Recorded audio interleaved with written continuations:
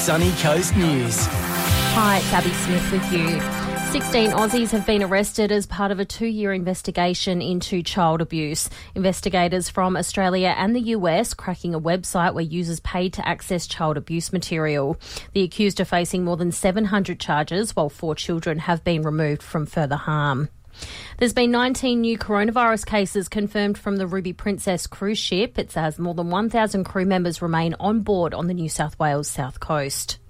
The federal opposition is ramping up pressure on the government to do more to save Virgin Australia and secure around 16,000 jobs amid the crisis. Labor's Catherine King says losing the airline will have a huge impact on tourism and freight industries. We know that having 2 strong airlines in Australia, 2 strong airlines, serves our economy well. Across the ditch now, and New Zealand has announced it will move out of lockdown in a week's time. Businesses can reopen next Monday, while students can return to school on the 29th. PM Jacinda Ardern says the country has stopped a wave of devastation. Our transmission rate, that is the number of cases that each person with the virus passes it on to, is now 0.48, less than half a person each.